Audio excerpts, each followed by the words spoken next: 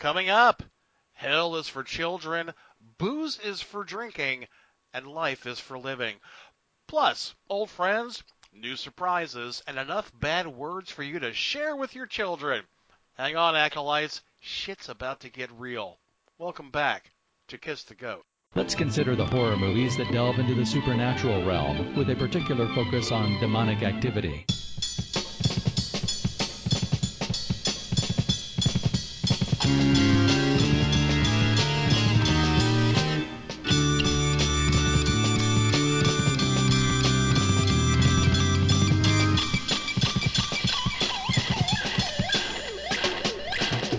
Kiss the goat!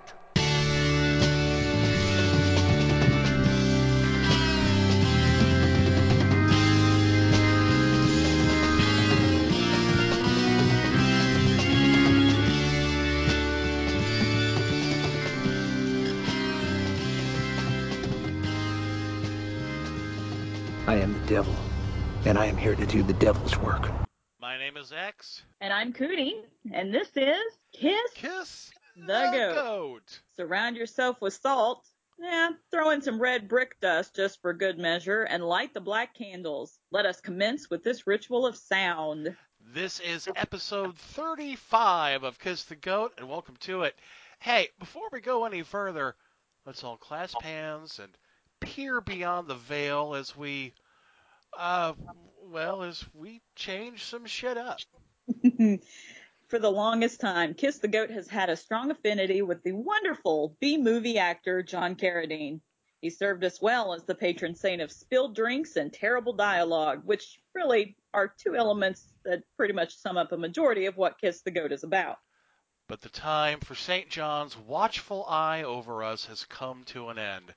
We thank him most heartily for his service, and he has indeed served us well. But now it is time to elect a new patron saint for Kiss the Goat, someone who always understood what we were attempting to do here. Someone who supported us even when it seemed impossible. And since Cootie and I are both popes, in the fine Discordian tradition we both strictly adhere to sometimes, we have jointly decided to canonize a new saint, someone who probably wouldn't have wanted the job if we'd offered it to him. Please stand with your hand over your heart as we make this official. Let it be known, from this point forward, that the patron saint of Kiss the Goat is our former news correspondent, Cindy Sinfallon. We shall invoke her name for every episode, and in that way, we will never forget. Do you really think Sin would have wanted to be a saint? Ah, good point.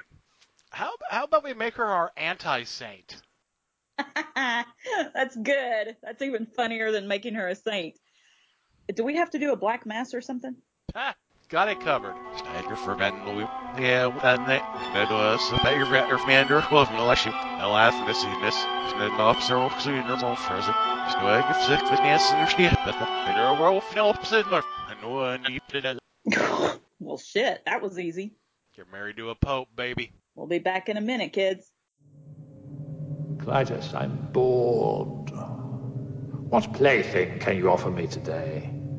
An obscure body in the SK system, Your Majesty. The inhabitants refer to it as the planet Earth. How peaceful it looks.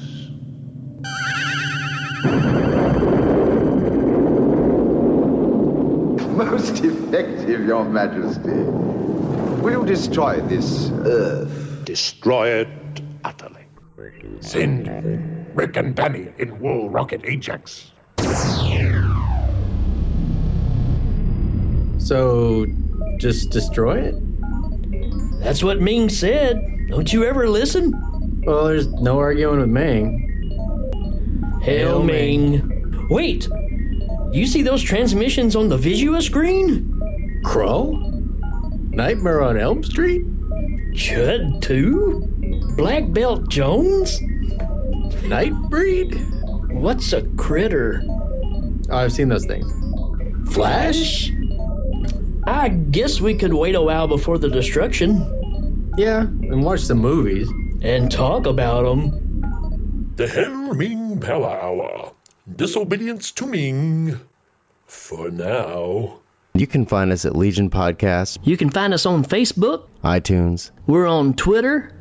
We're on Instagram. at www. You know what? Just Google it for yourself. Just Google it, you bastages. Hail Ming. Breaking 2? Electric Boogaloo? Samurai Cop. Army of Darkness? Flashdance.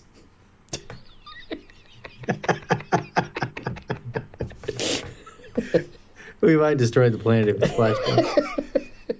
We're back, and we want you to slip on your spandex, grab a shake weight in one hand and a crucifix in the other, because it's time to get your exercise.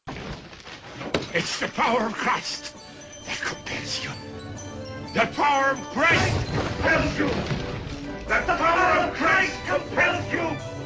The power of Christ compels you. The power of Christ compels you. The power of Christ compels you. Are you sick? Are you miserable? Are you crippled? You my kind of people. The power of bullshit compels you. Now, in this new segment, we're going to pick one of our favorite exorcisms and walk everybody through it. So you might be asking yourself, why do we have favorite exorcisms? When the real question is, why don't you? This episode's exorcism is facilitated by Bob Larson.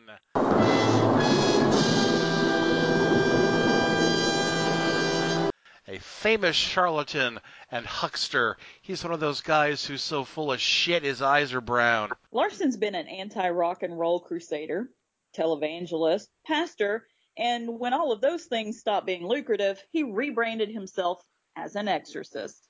And even though he identifies as a non-denominational Protestant, he has taken to wearing the collar of a Catholic priest since beginning his exorcism career. Chameleon much? Now, look, on one level, I appreciate Larson. I think he's got balls. He's got chutzpah. And once he goes into exorcism mode, he is on point. He is right there. He's a showman. Yeah, but on every other level, Bob Larson is a shitstorm. He's making loads of money off of people who need help that he absolutely cannot provide. He fully admits in an interview that he has exorcised one person 50 times. I mean, do you think that shit was free? Do you think Bob Larson charges on a sliding scale? Does Blue Cross even cover the casting out of demons? Let's get into this episode's session as Bob Larson verbally abuses a woman, speaks about her derisively to her face, and eventually claims to be getting rid of, for reasons that are never made clear, the Aztec god Quetzalcoatl. What was your first name? Victoria. Victoria. Okay. How old are you? 31. 31. Married or single? Single. Ever been married? No. No. Any children? Yes. How many? 2. Have you broken the curse of illegitimacy on the children? No. How old are they? 14 and 7. 14 and 7. Okay. I'm not passing moral judgments on you, but it's a spiritual principle. You have to break that curse of illegitimacy. Oh, you know, when somebody says they are not passing moral judgment on you, you can be absolutely sure that they are passing moral judgment on you. All of the judgment. Okay, we're going to break that. Okay? I want you to tell me, what's the worst thing that ever happened to you in life, besides having 2 illegitimate children and being rejected? I've been raped by demons before. I'm not here to drag all the bad stuff out of your life. But the point is, these are the ways that the Jezebel spirit gets in. And anytime a woman is targeted with sexual abuse, there's always a Jezebel spirit in the family bloodline. Okay, Larson believes that a demon named Jezebel is the most prevalent in the world, and he often looks for her in basically everyone that he deals with. Oh, you've got the demon of Jezebel. Now, what's interesting here is that he tells the woman that it is her family's fault that she's been sexually assaulted, because blaming the victim, that is the love of God. Victoria, want to get free? Yes. Look at me, Victoria. With the sword of the Spirit, I divide soul and spirit. I divide the part of this woman that knows the Lord. Do you know the Lord? Jezebel, you go back to her ancestors. That's why she was tormented. So we're going to break that curse, Jezebel. Would you say, I, Victoria, break this curse break this curse of Jezebel of Jezebel and all her kind. and all her kind. I go back I go back to the root of this curse, to the root of this curse, to my ancestors. to my ancestors. Keep your eyes on me. So now he's going back to the ancestors, which makes total sense. You know, like if your great great great grandfather worshipped spiders, so will you. You will have no choice, no control over your fate. Say in the name of Jesus, In the name of Jesus, I renounce the spirit. I renounce the spirit. Quetzalcoatl. Quetzalcoatl. Quetzalcoatl, you said it right. And all the blood sacrifices And all the blood sacrifices that were done to that god. and that were done to that god. How the fuck did he make the leap from Jezebel to Quetzalcoatl? Show your work! Right? On behalf of Jezebel. On behalf of Jezebel. You know, Quetzalcoatl, I know you're there. And I know you're there, Jezebel. So at this point in the video, there's a subtitle that says Quetzalcoatl is the equivalent of Lucifer in the Christian culture. No, it isn't. It's a fucking Larry Cohen movie about a monster that eats sunbathers and lives in the top of the Chrysler building. I'm going to take the sword of the Spirit and stick it through you just to get your attention. Get up and face me. Now get out of the way. Just go away now. Let this thing get up and face me. Get up. Get up. Get up! Get up, Jezebel and Quetzalcoatl. If she's got Aztec blood, we know what's back there, don't we? Huh? Blood. Lots of blood. You've got Aztec blood. Now, is that racist? Is that like calling her a mudblood? Is she a muggle? I don't understand why. Okay. You've tried to rape this woman. You've molested her. You've tormented her. You've abused her. You can't keep her. I want you to say, in the name of Jesus, In the name of Jesus, I break the curse of the bastard I break the curse of the bastard on my children. on my children. God has forgiven me for the sin, God has forgiven me for the sin, and I break that curse. and I break that curse. Now, my book, Curse Breaking's got a whole chapter on that subject. You can read it later, but just trust me, it's a powerful curse. Oh, here it is. Here it is, right here. Buy my book. You know, Jesus never interrupted an exorcism to say, go read my scrolls, see Peter at the merch table. Okay? And I'm not saying you're a bad person. Okay? I'm not putting moral judgments on you. It's just the way it works. Okay? Jezebel, you've been trying to get this woman her whole life. Jezebel, you can't keep her. You can't keep her. God, Jezebel, it's the judgment of God. Say, I, Jezebel. I proclaim myself to all my kingdom. I lift this curse. I lift this curse on this woman. On this woman and her children. I have no right to her. Get up, Jezebel, follow me. Say, I receive the judgment of God. And I, Jezebel, say, I go now to the pit. Help me cast this thing out. Go, go. Come out of her now. Go.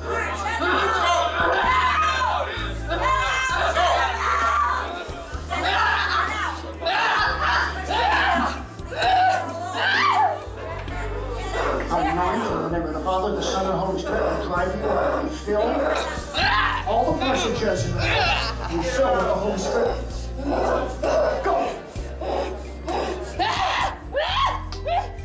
Push this thing out of you now. Push it out. Push it out. Push it out. Okay. Won't you relax? Relax. Relax. Just calm down.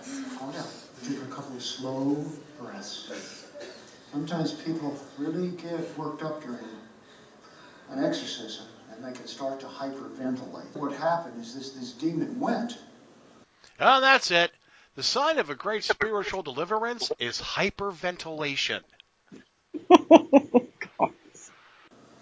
And then she was still experiencing the trauma of the exorcism, of what it was like for this thing to go.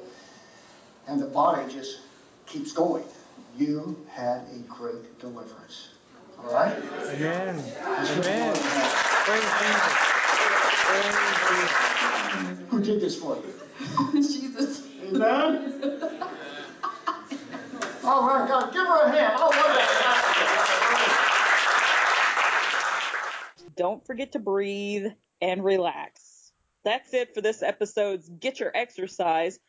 I'm really sure we're going to be hearing from Bob Larson again. As far as bottom feeders go, he's the top. I guess we should talk about a movie or something, right? This is still a movie podcast, right? I'm sure. Why not? That's how we trick people into listening. We're all, hey, devil movies, and then we stick fucking Bob Larson on them. We're assholes. Sometimes. So we actually did watch a movie for this episode, guys, and it's one that really got people going when it came out earlier this year. People that we love, people we trust, they all raved about how much they loved this movie. I fucking hated it. Me too. But in the interest of fairness, and in a shameless grab for good ratings, we decided to give it another go. Who knows? Maybe we were sober when we watched it the first time. I don't know. I don't even remember, which, happens a lot. So when we return, we'll get horny with Black Phillip and those goddamn yammering twins as we revisit The Witch. Back in 2 and 2.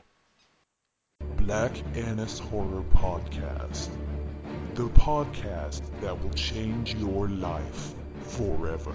Repetition of the repetition. Is that a word? That is now a word. Intense. Zero whatevers. So insightful that you will question your place in the universe. You just said you wanted to see somebody stab a fish. Mind-blowing. That is not what... That's not... No. Inspiring. It's one of two things all the way through. Either predictable or stupid.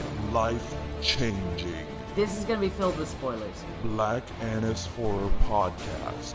Exclusively available on the Legion Podcast Network. It's almost like a little advertisement. Yeah, the advert makes it sound so promising.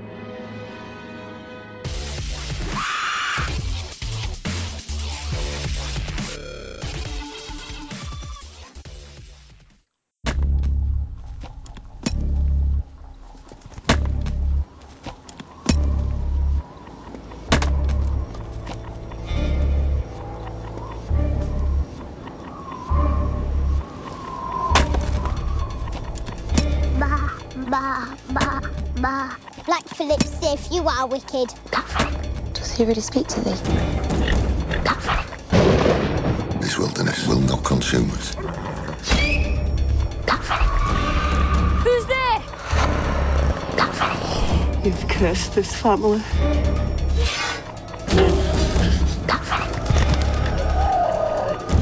This is witchcraft. She placed a curse on me! Why have you turned against me? I saw it. Your reign of evil! It's not safe, not with them! The girl I sense.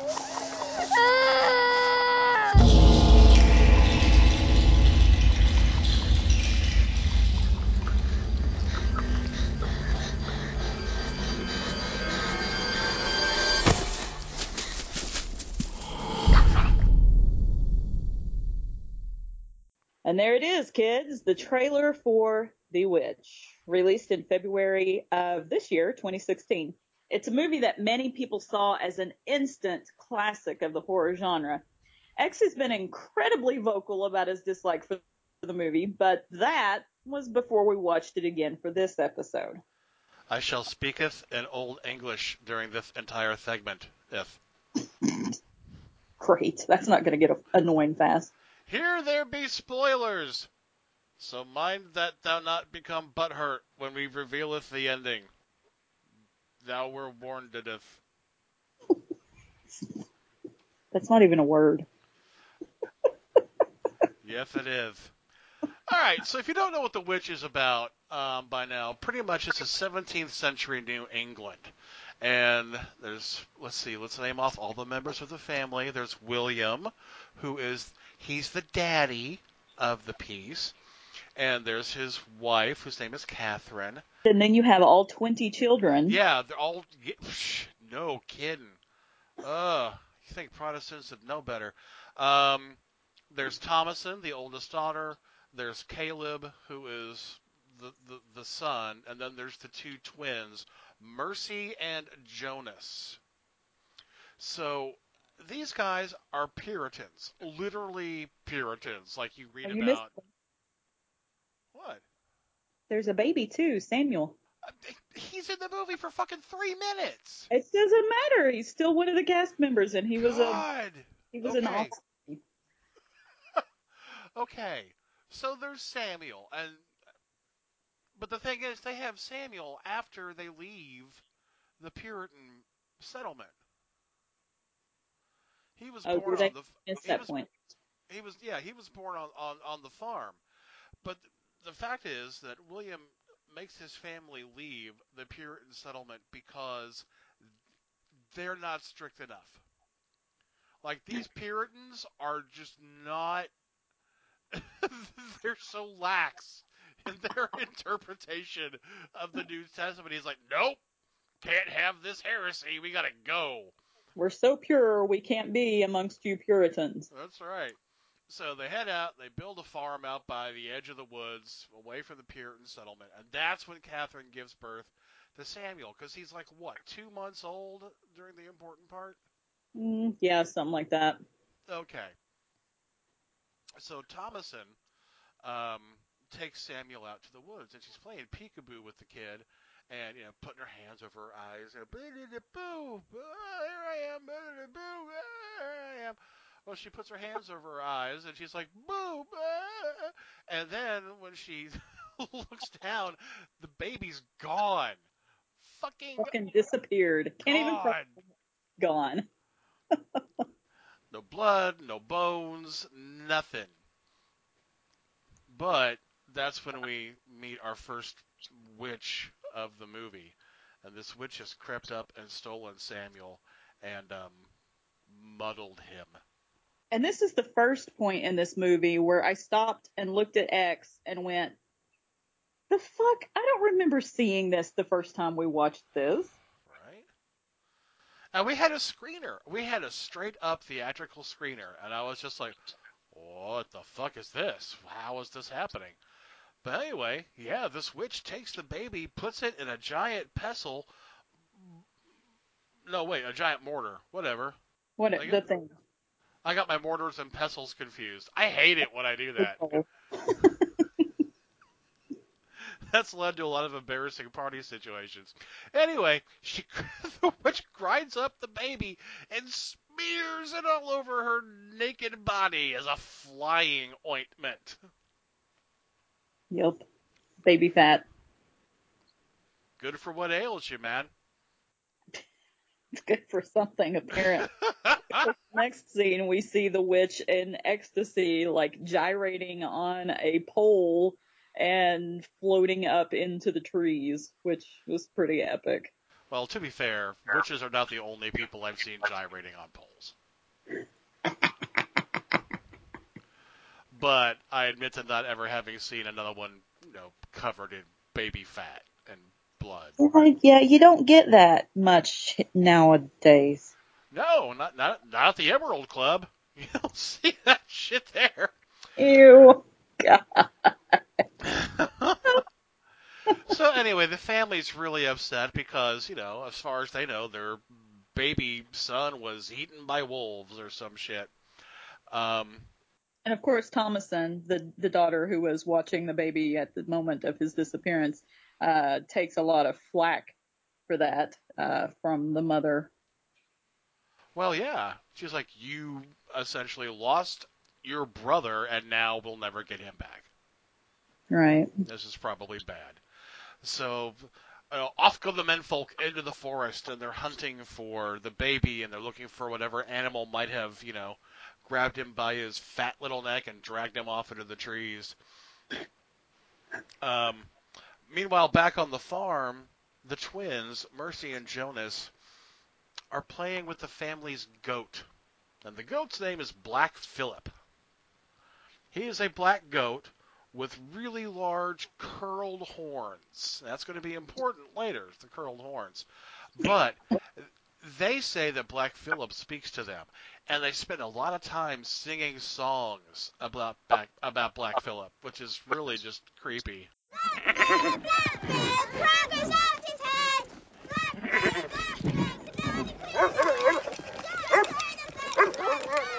Get back! You two, stop that!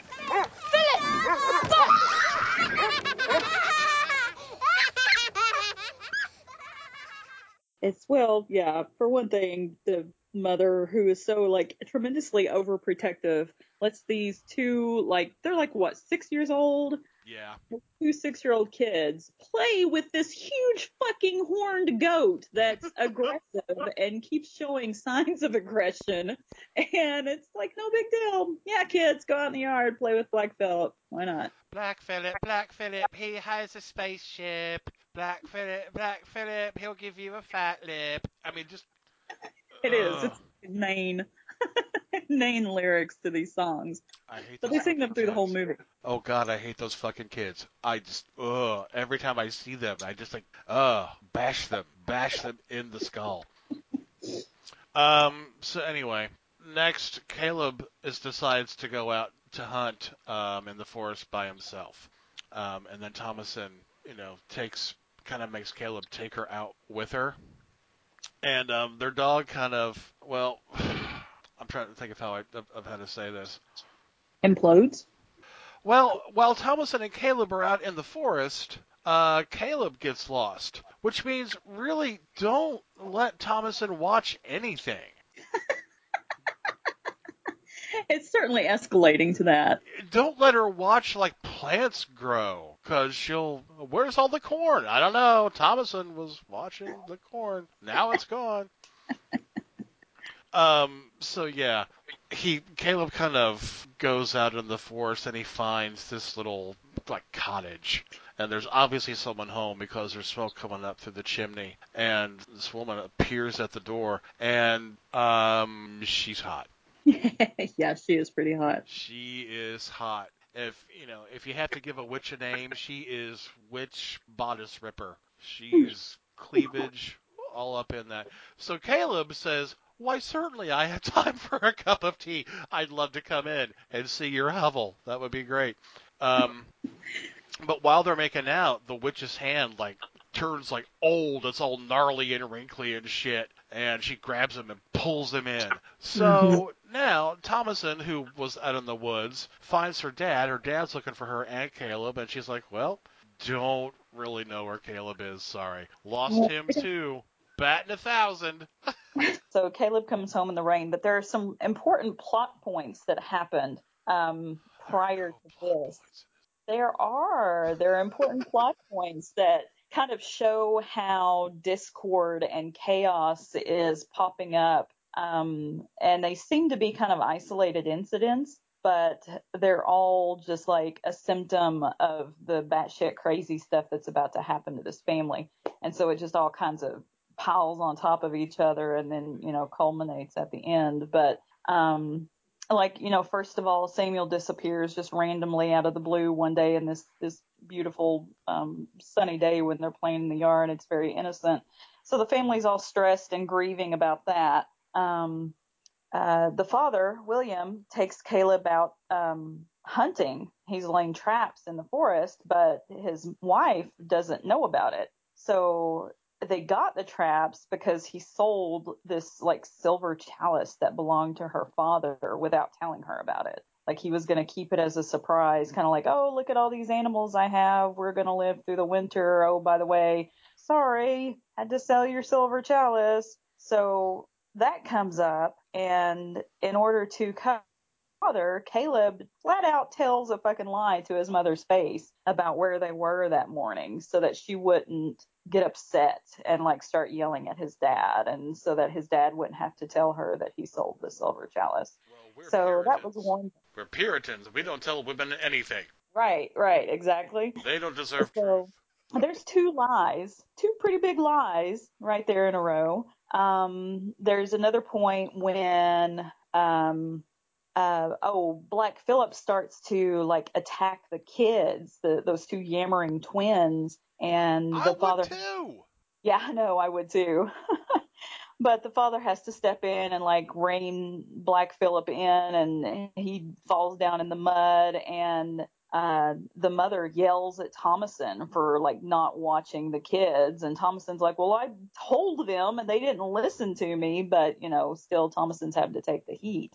So, and then let's see, there's twice in between here where the camera catches Caleb like checking out Thomason's cleavage because she's coming into womanhood and she's starting to get tits, and Caleb's noticing. And let's see what else. Oh, there was the part where Thomason was down by the little creek that runs through the property, washing her father's clothes, and that little shithead Mercy comes up and starts running her mouth, and Thomason gets like. Yeah, that's an important part. I'm sorry. Go ahead and. No, it's okay. I just interjected. If. Well, Thomason gets fed up with her, and Mercy's going on about the witch in the wood and how the witch is the one that stole the baby, and Thomason's like, I am the witch in the wood. And there's a like really intense part where she wrestles Mercy to the ground and tells her that she's dying to eat her pink flesh, and she just says all kinds of horrible stuff and scares the piss out of Mercy. And then she makes her swear not to tell their mom and dad. And so Mercy runs off screaming, convinced that Thomason is indeed the witch of the wood. It sounds like something I would have told like our kids when they were little. I am the witch of the wood, and I will eat your pig flesh. I will nibble your earlobes off, lad. Yeah, that sounds about right. I feel like I'm missing one other one, but that's all I can think of now. So. Well, because we're still dealing with Caleb, who is currently in the witch's house, getting his mind blown, if nothing else, by this old witch who looked young and tricked him, which I think they call that a trap house, is what the witch's place is. So anyway, nobody can find Caleb, but he comes home the next day, and he's naked, and he's sick, he's delirious, he's got a fever, and his mother's like, you know what? I bet this is witchcraft. Because at this point, you know what? Everything's fucking witchcraft.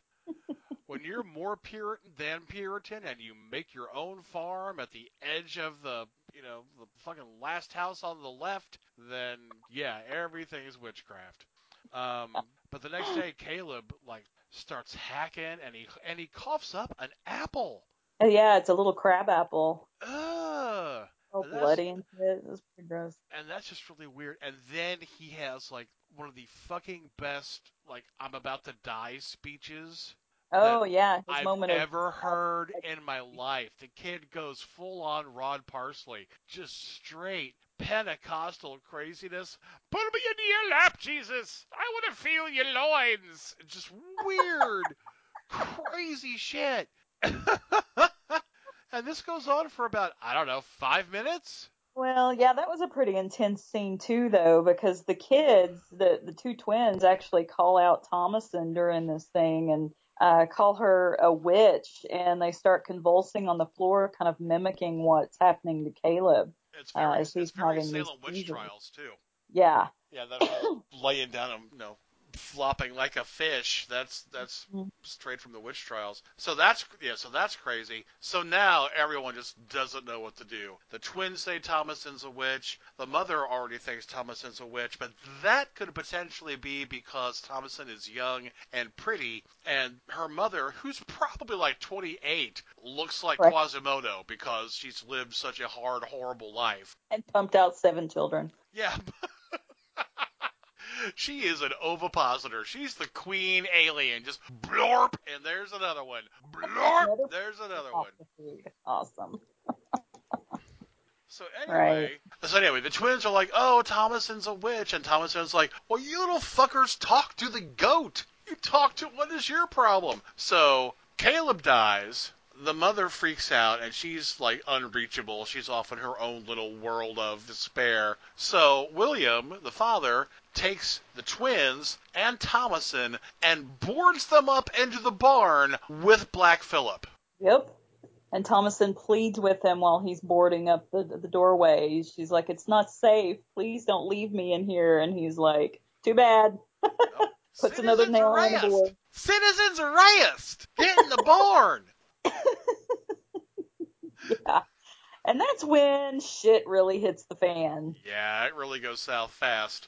Yeah, the mother starts, it's nighttime, obviously. The kids are all boarded up in the fucking barn with the goats and whatever other animals are in there. And William and his wife are in bed. And she just gets up in the middle of the night, and Caleb is there holding Samuel, the baby, and she's talking to them, and Caleb is talking and barely above a whisper. And she takes Samuel to feed him because he starts crying. She's like, oh, Samuel's hungry. So she takes him to start breastfeeding him. And it goes, I think it doesn't cut back to the barn where the kids are in there with Black Phillip. And then when it comes back, there's a fucking raven sitting on her lap, just pecking the shit out of her tit, man. Just blood pouring down, nipple meat flying, and you're like, holy shit, that is really kind of disturbing. Meanwhile, back at the barn, Caleb and Mercy and Thomasin kind of wake up from what I'm sure was a very troubled sleep, and there's like this old woman, and she's latched on to this white goat drinking its blood. Buck-ass naked. Yeah, and how she got into the barn, I'll never know. But there she was, just sucking goat blood. And like you do. Well, it's an integral part of some cocktails. I hear it's delicious and adds that kind of proteiny kick that you need for some martinis. Right on. But the next day, William goes outside. Stable's all torn down. It's all fucked up. All the wood is kicked out. The goats are dead. They've been stripped of their skins. The fucking twins are gone. And Thomasin's just lying there with blood all over her. Mm-hmm. Things don't look good for this girl. And of course, she's like, I have no idea what's going on. So sorry, can't help you. And her dad's like, you are a bloody girl. You did something. But after this comes one of the great mysteries of the witch that I understandeth it not. Yeah. At this point, the father's standing there looking at her and talking to her, and suddenly he gets gored by Black Phillip, who butts him head on, yet somehow his horns that are curved back, almost touching his shoulder blades, have pierced his side, and he is bleeding to death. Let's say you get gored by a deer, okay? You get gored by a deer, and those antlers they're straight. They're coming at you, so it makes sense that it looks like you've been gutted like a halibut. Right. But Black Phillip's horns literally go back towards his head, and the points do not come out past his head. So how he got gored by this, it's like being gored by a bumper car. It really is. I don't know, man. It can't happen. I don't get it. Those fucking horns are curved back so far, they're almost touching its shoulder blades. So he would have had to tuck his head back and licked his own nuts and ran straight forward in order for that to be possible. That's it. That's what happened. Black Phillip was licking his own nuts, and that's how he gored William. Oh, that's pure physics right there. It is. So Yeah. anyway, Daddy's dead. Thanks, quantum physic horned goat. Catherine just fucking loses it. Twins are gone, husband's dead. This has all got to be Thomason's fault because, budding tits and menstruation, that is the devil itself right there. Being a woman is Satan. Dangerous. So she says, oh my God, it's your fault that my husband's dead and it's your fault that the twins are gone. Tries to strangle her. Mm-hmm. Just knocks her down, starts choking the shit out of her. And Thomason's like, excuse me, fuck this.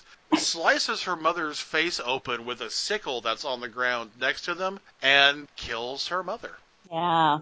So she's got matricide under her belt, if nothing else. Right. She was completely, really, literally, completely innocent up to this point. The only thing that Thomason did wrong up to this point was instead of telling her, well, no, that wasn't what I was going to say, but instead of telling her parents, she went with Caleb into the woods, and that's when they got in trouble. But I kind of felt like that was her being a big sister more so than like trying to do something wrong. But the only other thing that she did that could be even slightly construed as wrong was when she lost her temper with Mercy down by the creek and told her that she was the Witch of the Wood.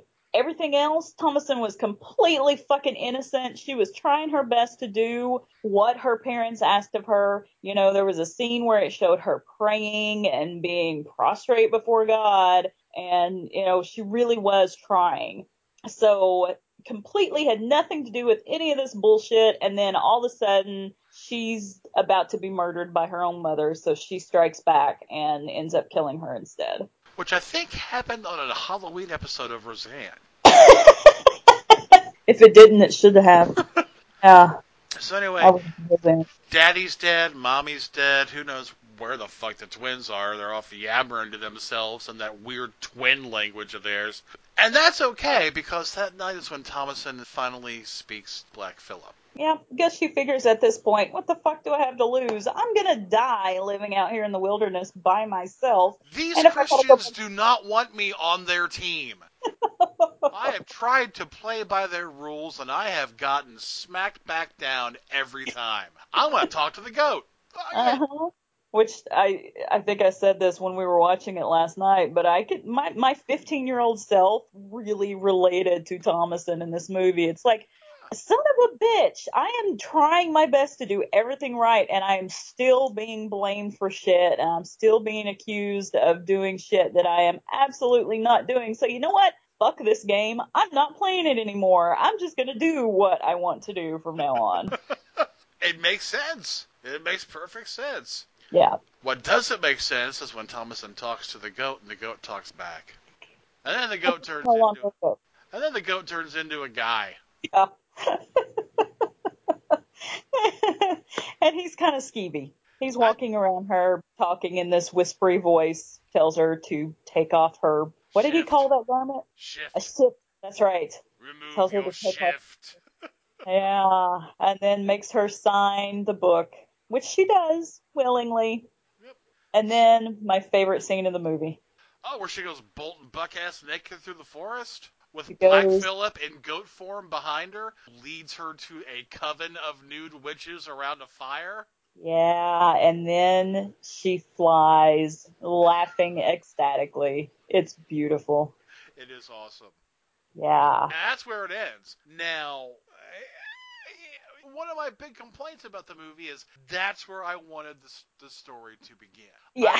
I want more of that. I want more of Thomason in the woods with the wild women being free, flying around, eating babies. I don't give a fuck. At least she's away from that horrible family of hers. Right? At least she's independent and self-actualized and enjoying being human. Yeah. And that's where the movie ends. And really, it's an empowering ending. It's so much about there's so much about choice and freedom and liberation just in those last few shots. It's mind-blowing. I mean, you could read fucking 800 sociology books and still not get that kind of closure and joy that you need for that character and for women in general. I think it's amazing. Mm-hmm. Yeah, Anyway. so I ended up really like enjoying that, and I think I said out loud at least 4 times while we were watching it, I do not fucking remember that from the first time we watched this. Okay, so I don't know how. What? We drank a lot. So, not remembering part of a movie, that's just part of my life. I will fall asleep during a movie, wake up and think I've seen the whole thing. Not remembering like 80% of the movie, that's not like me. So I don't know how high I was when we watched it the first time, but I must have been severely abbreviated to You know what else though? Closed captions help. Oh, fuck yes, people. Closed captions are a fucking godsend for this movie. But you know what? No. We're jumping ahead of ourselves in this game. We're jumping ahead because no, it's cool. It's just that what we need to do, excuse me, what we need to do is take a break. Here endeth the witch. We will be back after this break with 3 questions where we'll really talk about the Vivitch. Hey, Cherish. It's 8 o'clock. Is it time to get the show on the screen or what? Do you enjoy watching films with friends? Do you like to consume vats of alcohol? It's some 40s and some bitches, baby, yeah! Me? I like beer. If you like all that and none of those artsy-fartsy films... Does this mean we don't get to go to the Fellini Festival? Fuck the Fellini Festival? Then watch and listen to 2 Drink Minimum commentaries. Every Wednesday, myself and a rotating panel of the filthiest podcasters I can muster up give you our comments, observations, and sometimes we might actually talk about the film as we class up some of your favorite films the only way we know how, as raunchy as we can. What's this movie, PG? Oh, yeah. This podcast sure is fucking... Not only do you get the audio, but the video that goes with it. Just listen to the shit that comes out of these filthy pirates. You don't need to get an erection when your cock's full of rigor mortis. Fucking curb stomp a baby for a baconator right now. I think the moral of the story is don't let Corky run Cerebro. Unforgivable. If you could stand all that, come and get your fill and your fix of 2 Drink Minimum Commentaries. All the cool kids are doing it. 2 Drink Minimum Commentaries is a proud member of the Legion Podcast Network. Welcome back to Kiss the Goats. It's time for America's favorite game of quasi-criticism, 3 questions. 3 questions!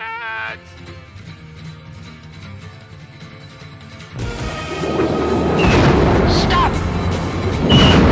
Who would cross the bridge of death must answer me these questions 3. Ere the other side we see.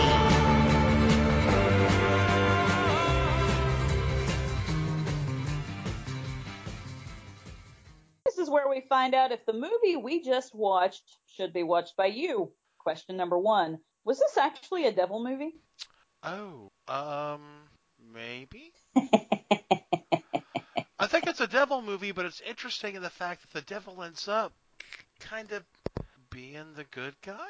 The devil's kind of a minor player in this one. I think it's a devil movie with a focus on witches. I think it's a witch movie with a focus on goats.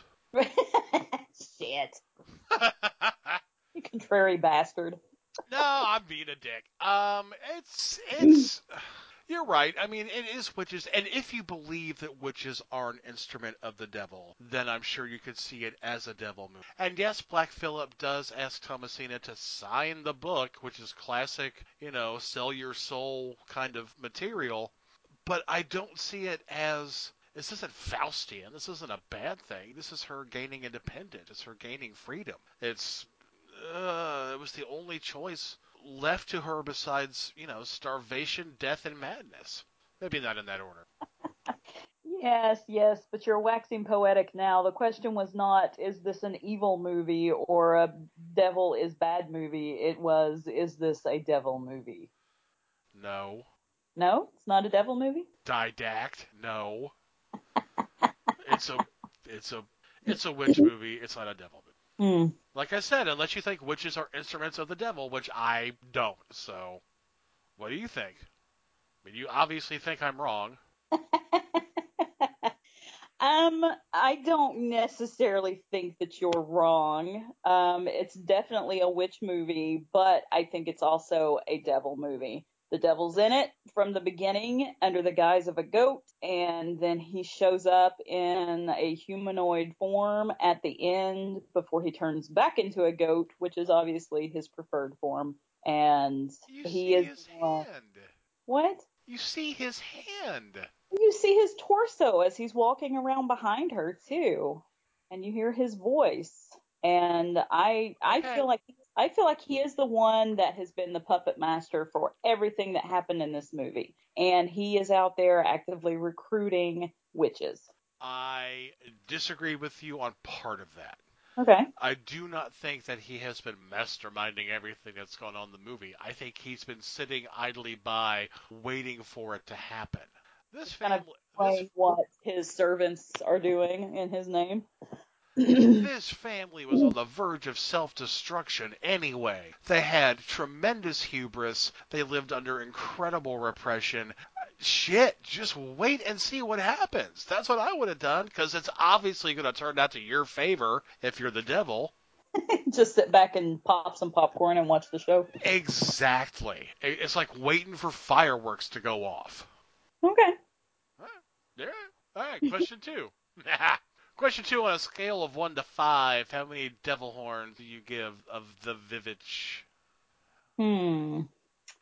It loses points for me because it really is kind of a slow burn. And the first time I watched it, obviously, I was so bored by it that I didn't remember 80% of the movie. But on rewatch, and probably a lot more sober, I really quite enjoyed it. And with closed captions. And closed captions, that helps a lot. So we're doing 1 to 5, not 1 to 6 like we normally do. Fine, 1 to 6. We haven't done a show in months, so I forgot. Yes, 1 to 6. Sorry. Okay, so out of 6 thorns, 6. Uh-huh. See? Have another, Cootie. I would give it a solid 4. Okay, 4 out of 6. That's not bad. Yeah. I hate to say this. I really do hate to say this, because I spend a lot of time yelling at people on the internet about what a shitball movie this is. And now that I've watched it a second time, and I've gotten the closed cap, because let's face it, 80% of the dialogue in this movie sounds like this. You can hear the indignation, but not actual words. Yeah. I hate saying this, because I spent so much time talking about how this movie was a horrible, horrible piece of shit. And I thought it misrepresented witchcraft. I thought it misrepresented goats. I thought it misrepresented teenage girls. I was just all indignant about the whole thing. Now that I've watched it again and really watched it and had the fucking captions on so that I can hear what's actually being said instead of just hearing some old guy being like, which is really what it sounds like when you don't have the captions on. It just sounds like, indignance with extra syllables. But, right. Holy shit, this movie's fantastic. Mm-hmm. I can't believe I just didn't understand it from the get-go. It's amazing, and I'm going to give it a 4.5. Nice. All right. So the final question, number 3, is why should our listeners watch The Witch, or should they? I think they should. I am interested by the fact that the director refers to it as a New England folktale. That fascinates me because you can take it on kind of that fictional fairy tale level, but it's a lot deeper than that. It has a lot more of a message than I initially thought. And I think it's an amazingly empowering film and probably one of the best pieces of feminist cinema I have seen since the original Carrie. Mm. So, yeah, watch it, but goddamn, turn those captions on. They're going to help you. Yeah, I agree. You should check it out. Especially if, like myself, as a kid, you loved reading and you read Grimm's fairy tales and you read Hans Christian Andersen and you got caught up in those stories with just these really dark storylines that just kind of, I don't know, just kind of, excuse me, just kind of grabbed you and sucked you into the story and made you like actually afraid. You know, those stories that make you hide under the covers and listen for the sounds at your windowsill of some creature outside, because this story was very evocative of that just old fairy tale vibe. And for that, I loved it. The family they came over from England, so you know they're in this new world and they're longing to go back home to England, and everything is it was very beautifully done, I think. But yeah, like X said, turn on the goddamn captions, because otherwise you're not going to understand it unless you're English, and then you might be okay. I don't know. But or if you go to like a lot of Renaissance fairs from here in the good old US of A, I struggled with it sometimes. But yeah. Yeah, if you go to like a lot of Ren fairs, maybe, I don't know, watch BBC programming a lot. Maybe you'll have a better time. Well, I do watch a lot of that as the thing. I don't know. This is like old school. It's mumblecore. It's mumblecore. That's all it is. I'm surprised Joe Swanberg wasn't on set going, y'all are talking way too plain. Could you please stare at your shoes while you're talking? Because you're way too intelligible. Right on. But yeah, totally worth watching. Extremely good. Way better than I initially gave it credit for. So yeah, The Witch is a lot of fun. It's very authentic too. That's as far as I fucking know. What do I know about the 16th century? It's like people who get it mad at Star Trek for not being realistic enough. It's a fantasy, you fuck. But I mean, everything from like how the cabin looked, the way that they planted their crops, the way that they had everything kind of, you know, they were constantly fucking worried about food. And the point is made within the film that William is a terrible hunter. He's bad with traps. He's a terrible shot. So, you know, he's not going to come home with a fucking brace of conies like Samwise, because he sucks at this. So that's something that tension is there a lot. And one thing that I was curious about is really, what would you eat on that farm? How would you survive? You know, one of those really shitty, cold, I don't know where they were, Massachusetts, New England, it's all the same to me. It's all just one big lump of ice right up there at the corner of the country, you know?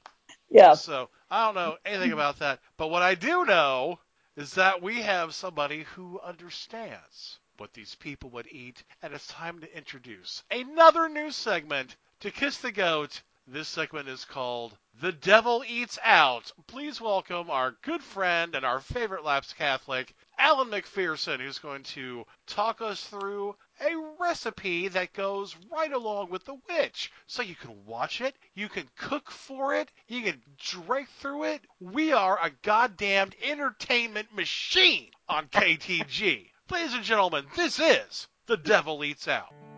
You can have dinner with us. You like head cheese. My brother makes it real good. You like it? Do you know if you take 2 ripe bananas, you put them in a bowl, and you put some sugar, and you go ahead and bake it for 400, you can go and pull it out and have yourself banana bread. Hallelujah! Pancakes! Pancakes! No pancakes. Pancakes! No pancakes! Now fuck off, I'm full.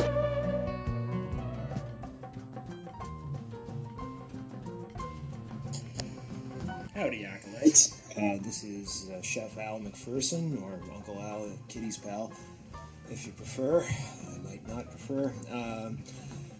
Talking to you from Halifax, Nova Scotia, Canada, where I'm presently in my restaurant, Picnic, in the middle of the afternoon, preparing for the launch of our new menu and art show, which is our Halloween-themed show, kind of devoted to our good friend Alice Cooper.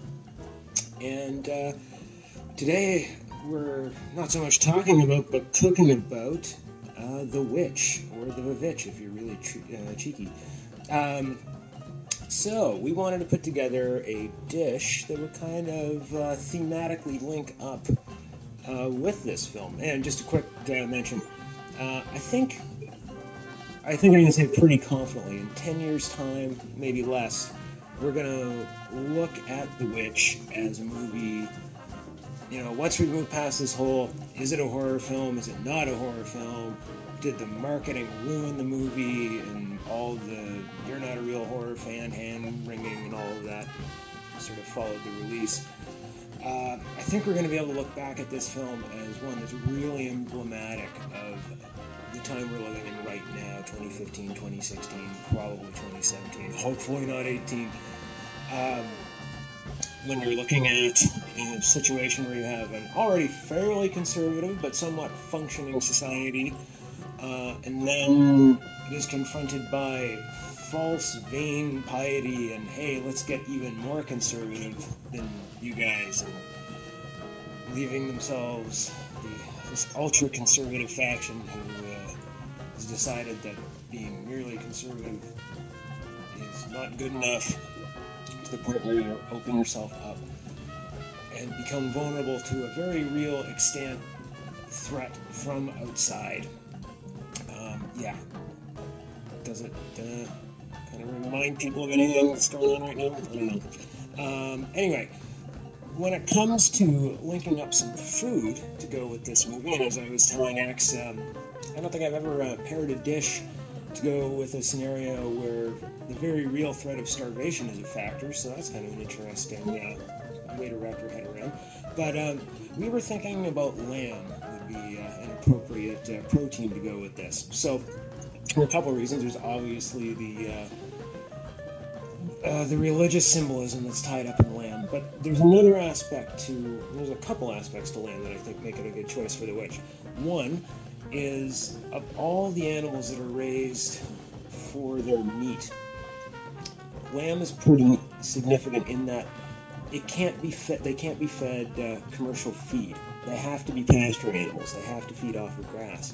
So, if you take the same herd stock and transplant it to another part of the world, and it starts eating the grasses and the herbs that are growing there, you're immediately going to be changing the taste and the character of the meat. The fat content will change, the color of the meat will change.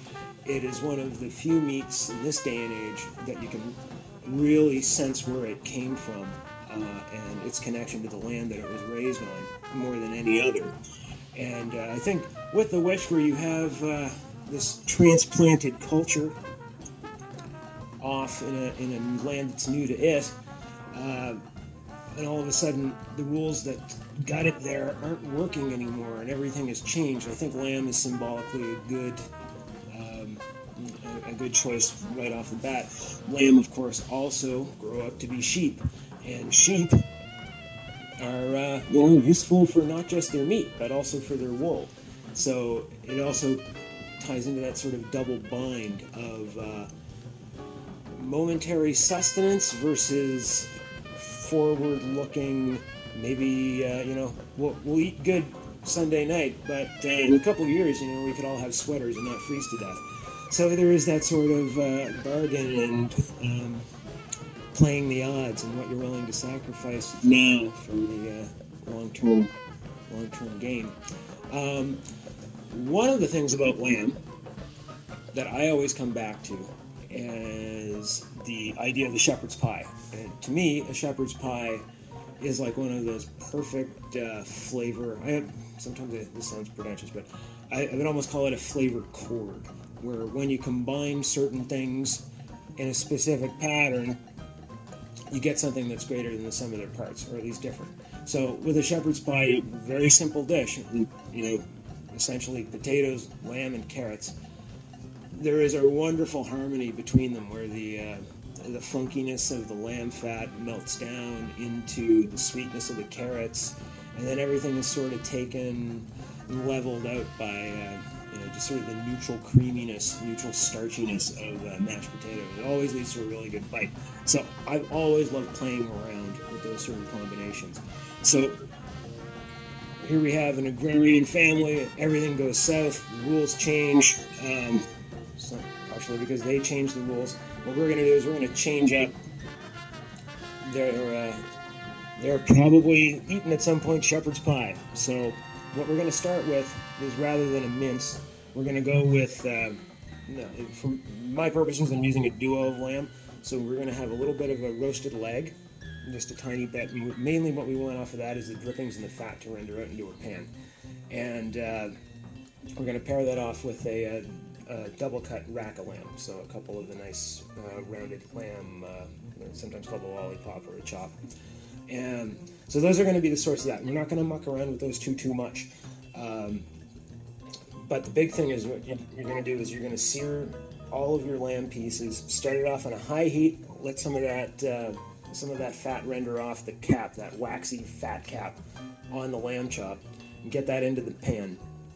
And then once you got a little bit of color on those, take them off to the side and you'll finish them later. At this point, what you have is some hot lamb fat, and you're going to add to that some whole, like if you have nice quality carrots, put them in whole in that fat, and then roast them in there for a good long time.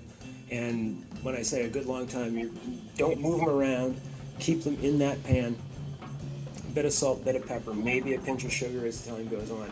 But you kind of cook it from one side and not the other. So you're going to get like one part of the skin on the carrot, like it's going to start to blacken, kind of crack a little bit, almost like you were doing it over a wood fire. And you're just going to let that go and let the heat carry through the rest of the carrot. And just when it's kind of wilting on one side, throw it in the oven and just let it finish off there. So the potato component, what I used is a horseradish mashed potato, but I'm not using the preserved horseradish or even the horseradish root. What I've done is sauteed some horseradish leaves, which are kind of like a nice wild growth that a lot of people overlook. It's kind of like, I don't know, Anglo-Saxon arugula. It's peppery, it's got some bite, but it doesn't have that real astringency that you associate with horseradish root. So that's just going in some straight up buttery mashed potatoes. And then to add a little something to that, what do they call them? Is it a tostone? It's basically like a riff on a South American dish that they would do with plantains or yams. But what I'm going to do is I'm going to take essentially like a whole like baby potato, and we're going to drop that in a deep fryer, and we're just going to let that fry real slow at a low oil. And then when it's like kind of looking blackened and it's getting kind of soft, you pop it out of the fat. While it's still hot, you slam that in a tortilla press, and it'll just like flatten it. So you have the creamy middle part and the exterior crunchy bit, and it's going to get flattened out like a cracker. So you're going to make a couple of those. Finish it with a little salt. Smear your mashed in between two layers of this potato. And then when you get everything ready, say your carrots are still rocking in the oven, put your lamb pieces back in there. It's a controversial thing. If you like it rare, medium rare, cooked all the way through, I'm not going to judge. I like mine rare. So it's only going to take like 2 minutes. And just let the carrots and lamb finish together. Get them onto a plate. So I sent in a photo of an example. So what I did there is I kind of braid our carrots on the bottom into themselves. We're going to rest their like potato ice cream sandwich deal on the top of that, and then we're going to slice the lamb leg. That's going to rest on top of our potato medallion, and then we're going to do a little like popping devil horn bone crisscross action with their chops. And I did finish it off with a little bit of a sauce, which is actually just basically I took all the lamb trim from peeling off like membrane and stuff like that off of leg of lamb that I had. And some more like nice sweet carrot pieces. Just roasted those all together, deglaze it with some wine, puree that up in a blender, and there you go. So there's your like sort of like sweet and funky lamb carrot sauce on the bottom. And feel like trying it, that's all good. I hope to have something typed up and disseminated if anyone's interested. But that's what we have going on, and I hope you all enjoy. And don't forget to live life deliciously. See ya. Thank you, Alan. Hey, if you're in the Nova Scotia, Halifax area, I don't know how many listeners we have in Nova Scotia, but we should have All of all There's of only them. 12 people that live there, right? Is that right? Is that accurate? I haven't I don't checked. know. I haven't checked the Nova Scotia census. That's fun to say. That's a great band name. I don't know, but hey, if you're in Halifax, Nova Scotia, do drop by Picnic, Alan McPherson's restaurant. You're bound to have a great time. Guy's a fucking genius as far as planning menus, and he's just a lot of fun to talk to. So yeah, go check out Picnic. Yeah. You know, I think that the family. That'll do that. I do think that the family in The Witch would have been a lot less uptight if they'd built a still out there in the woods, you know? That would have helped me get through the long New England winter for sure. Yeah, man. Well, it certainly helped me get through a movie about the long New England winter, so I can see that your logic is sound. That's right. So with that in mind, let's play America's favorite drinking game, Drinking with the Devil, where your love of movies meets your disdain for your own liver. So I'm going to start you guys off light with this one. I'm going to have you drink every time you catch Caleb scoping out his sister's tits.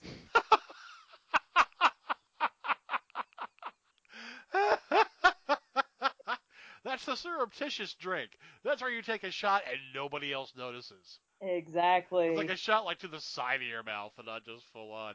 I'm going to say drink anytime you see William cutting wood like George Lutz to the Amityville Horror, just chopping logs over and over again. Because that's all he can do. We're escalating here. Next one, drink every time you see old witch ass. Jesus. Drink every time you want to slap the living shit out of those goddamn Yammerin twins and their fucking songs about Black Phillip. God damn. That's just bang their heads together like orchestral cymbals. Bang! Shit. Okay. So we're escalated even further now. Next, I want you to drink every time Catherine is sobbing in a corner somewhere.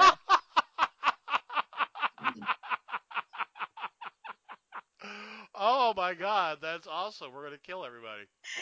Alright, so for the Grandmaster Challenge, I say that you should drink every time you grab the fucking remote control to turn up the volume to try to figure out what the fuck those people are saying. Oh my god.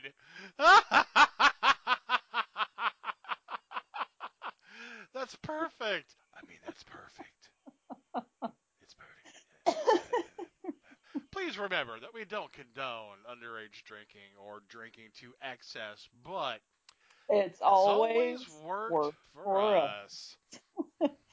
Well, now it's time to hear from you folks, our long-suffering acolytes, with this episode's edition of America's favorite game of questioning and answering. Ask the Goats, in which we answer your questions and you question our answer. I'll send you a love letter. Straight from my heart, fucker. You know what a love letter is? It's a bullet from a fucking gun, fucker. You receive a love letter from me, you're fucked forever. We're doing things a little bit differently now with Ask the Goat because we want you guys to get more involved as we change the show up a little bit. We're going to try to ask you to let us hear your voices. So Ask the Goat now is kind of like our version of a call-in show. I don't mean a shitty call-in show like, Dr. Drew or, anything to do with sports, but 865-309-4969. That is the number for the Goat Line. You can call us at any time and leave a message. And if your question is funny enough or cool enough, smart enough, and people like you, then we will download that question from our voicemail box and we will play it on the show and then we will answer it. So it's like you talking to us without you actually having to talk to us, which is probably way better for you. Perfect for those of us with social anxiety. Precisely. We don't have to see you. We don't have to meet you. Just, hey, just leaving a message. Here's this funny question. I got to go by. And there you go. So you can call us again, 865-309-4969, open 365 24/7. Leave us a message at any time. Or Or you can actually record your question in an MP3 format and email it to askthegoat@kissthegoat.com. That way we can just, again, download that. We'll take your file. We'll answer it on the show. You get to be a part of the fastest growing podcast about devil movies and cooking and drinking and other. This is really an information-packed show, isn't it? There's a lot going on. That's crazy. Let's get to our first question. Boom. Hello, Cootie and X. This is Vanessa McHenry in Brooklyn. I have I think a question that many of us have on our minds. Considering the absurdity of the U.S. presidential election right now, if Black Phillip were to win the election, what do you see as the first 100 days of his presidency? Please discuss. Thank you. That's a good question, Vanessa. Jesus Christ. Let's see. I imagine the first 100 days and probably every day after that would be a lot of killing of men and a lot of naked women running around, chasing toddlers and babies and flying through forests. That's pretty much what I envision that being like. So a lot like the Nixon administration. Yeah, a lot like that. See, I just see him wandering around Senate and Congress going, sign the book. Want to sign the book? A signature for this bill. Sign for it right here in this book. Just trying to gather all the souls that he possibly can of shitty, corrupt senators and Congress people. So, sign the book. Does he really have to be that formal to get those souls? Because I gotta imagine those fuckers already got one foot in hell as it is. If they think he's a lobbyist, it's going to be like way easier. There's like slush money involved. Oh, God. Okay, let's go to our second question now. Hey, guys, this is Matt the Angry Ginger. I had a couple questions for Ask the Goat. First one being, supposing the devil had time for a vacation, where do you think he would go? And my other question is for both Cootie and X. What's your favorite subgenre of horror? I'm not sure if that's already been asked before, but I'm going to go ahead and ask it again. Anyways, because I'm that kind of guy. Love the show. I'm glad to hear you coming back. Peace. Matthew, great questions, dude. You did the smart thing and put two questions into one question. That saves time and money at the pump, and we really appreciate that. Where would the devil go on vacation? Death Valley. Just first thing that I thought would be Death Valley because, it's hot and he likes the name. Favorite subgenre, besides devil movies, of course, because that's really kind of top of the game for me. I love nature gone crazy movies. I love eco-horror movies. Grizzly, Food of the Gods, Day of the Animals, Squirm. Just those movies from the 70s where all of a sudden animals are attacking people for no fucking reason. Or if there is a reason, it's because of the deterioration of the ozone layer. Oh, God, those movies just get me going. I love them. So, yeah, anytime I get to sit down and spend time watching a nature gone amok, I'm really happy. That's good. Well, after your answer to Vanessa's question, I'm kind of thinking that Satan might like to vacation in DC.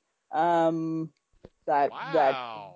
Well, yeah, go and just, that's like easy work, right? So you can see the sights, collect a few souls while you're there. It's good times. Well, since we know Satan lives in Arkansas, it wouldn't be that far of a trip, not that right? far of a drive, right? But as far as my favorite subgenre of horror films,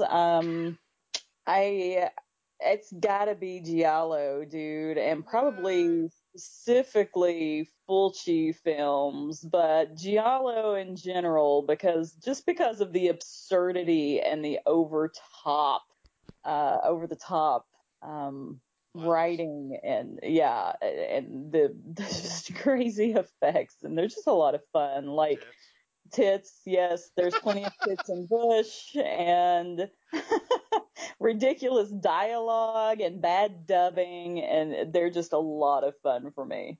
That's awesome. Yeah, I love those too. Shit. Maybe I should have changed my answer to your answer. Then you would have had to come up with a new answer, which would have made me a dick. So I guess I shouldn't have done that. Fine. Everything stands as it was. Hey, that's going to do it for this episode of Kiss the Goat. Yeah, guys, so join the Facebook page for exclusive stuff. You know, like that fucking Bob Larson video and crazy shit from our acolytes. Thanks to Bo at Legion Podcast for keeping our seat warm, but not in a creepy, literal sense. Right. And thank you, listeners, acolytes, and allies for helping us keep this thing going. Until next time, my name is X. And I'm Pootie. Hell. Hey. We're never going to get that synced up, are we?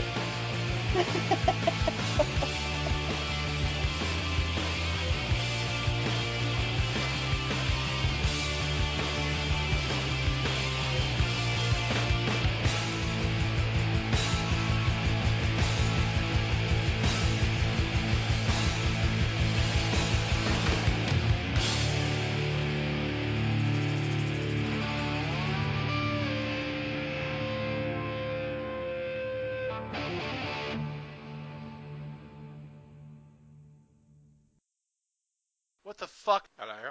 Hello? Hi. Well, that was beautiful. What was the last thing you heard out of my mouth?